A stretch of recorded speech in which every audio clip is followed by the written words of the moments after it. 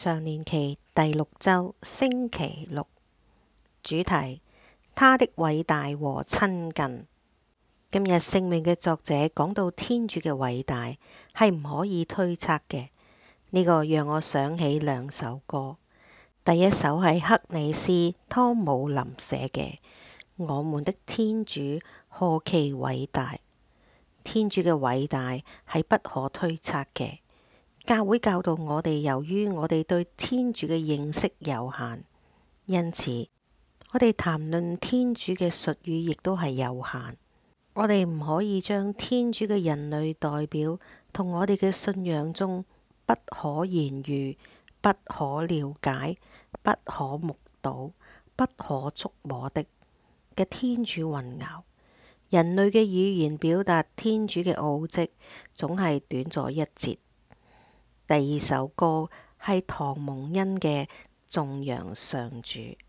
喺呢一首歌中，我哋聽到咁樣嘅歌詞：上主，我輕視了你，求你寬恕我，我竟相信了你不能援助我這樣的謊言。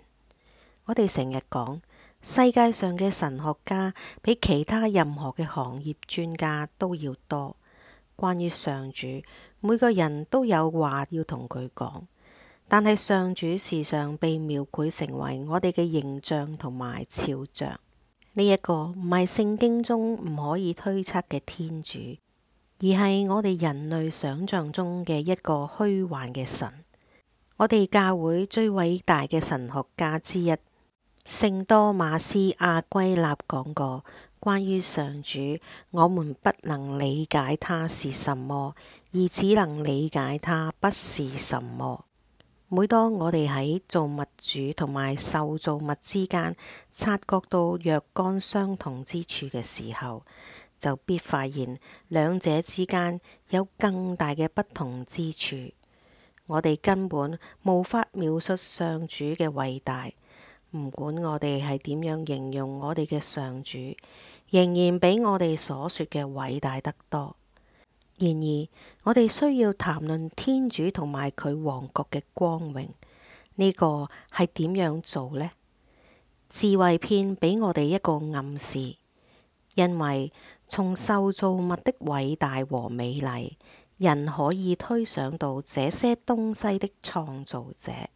智慧篇13章5節，作者指出，受造嘅世界，上主嘅工程揭示咗創造者嘅偉大。如果我哋被宇宙嘅美麗同埋浩瀚所吸引，我哋應該意識到創造宇宙嘅上主係幾咁偉大。喺人類同埋其他生物中發現嘅每一個真善美，都係揭示咗上主無限嘅真善美。但係呢一位偉大到不可推測嘅天主有一個極好特徵：上主親近一切呼號他的人，就是一切誠心呼號他的人。聖詠集145章18節。不可推測嘅上主，呢一種親近就喺新約嘅作者中被傳揚。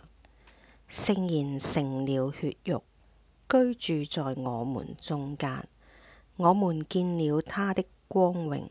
若望福音1章14節。喺耶穌基督內，我哋認識到天主係不可推測嘅奧秘，佢嘅不可推測嘅偉大，同埋佢親近嗰啲呼號佢嘅人。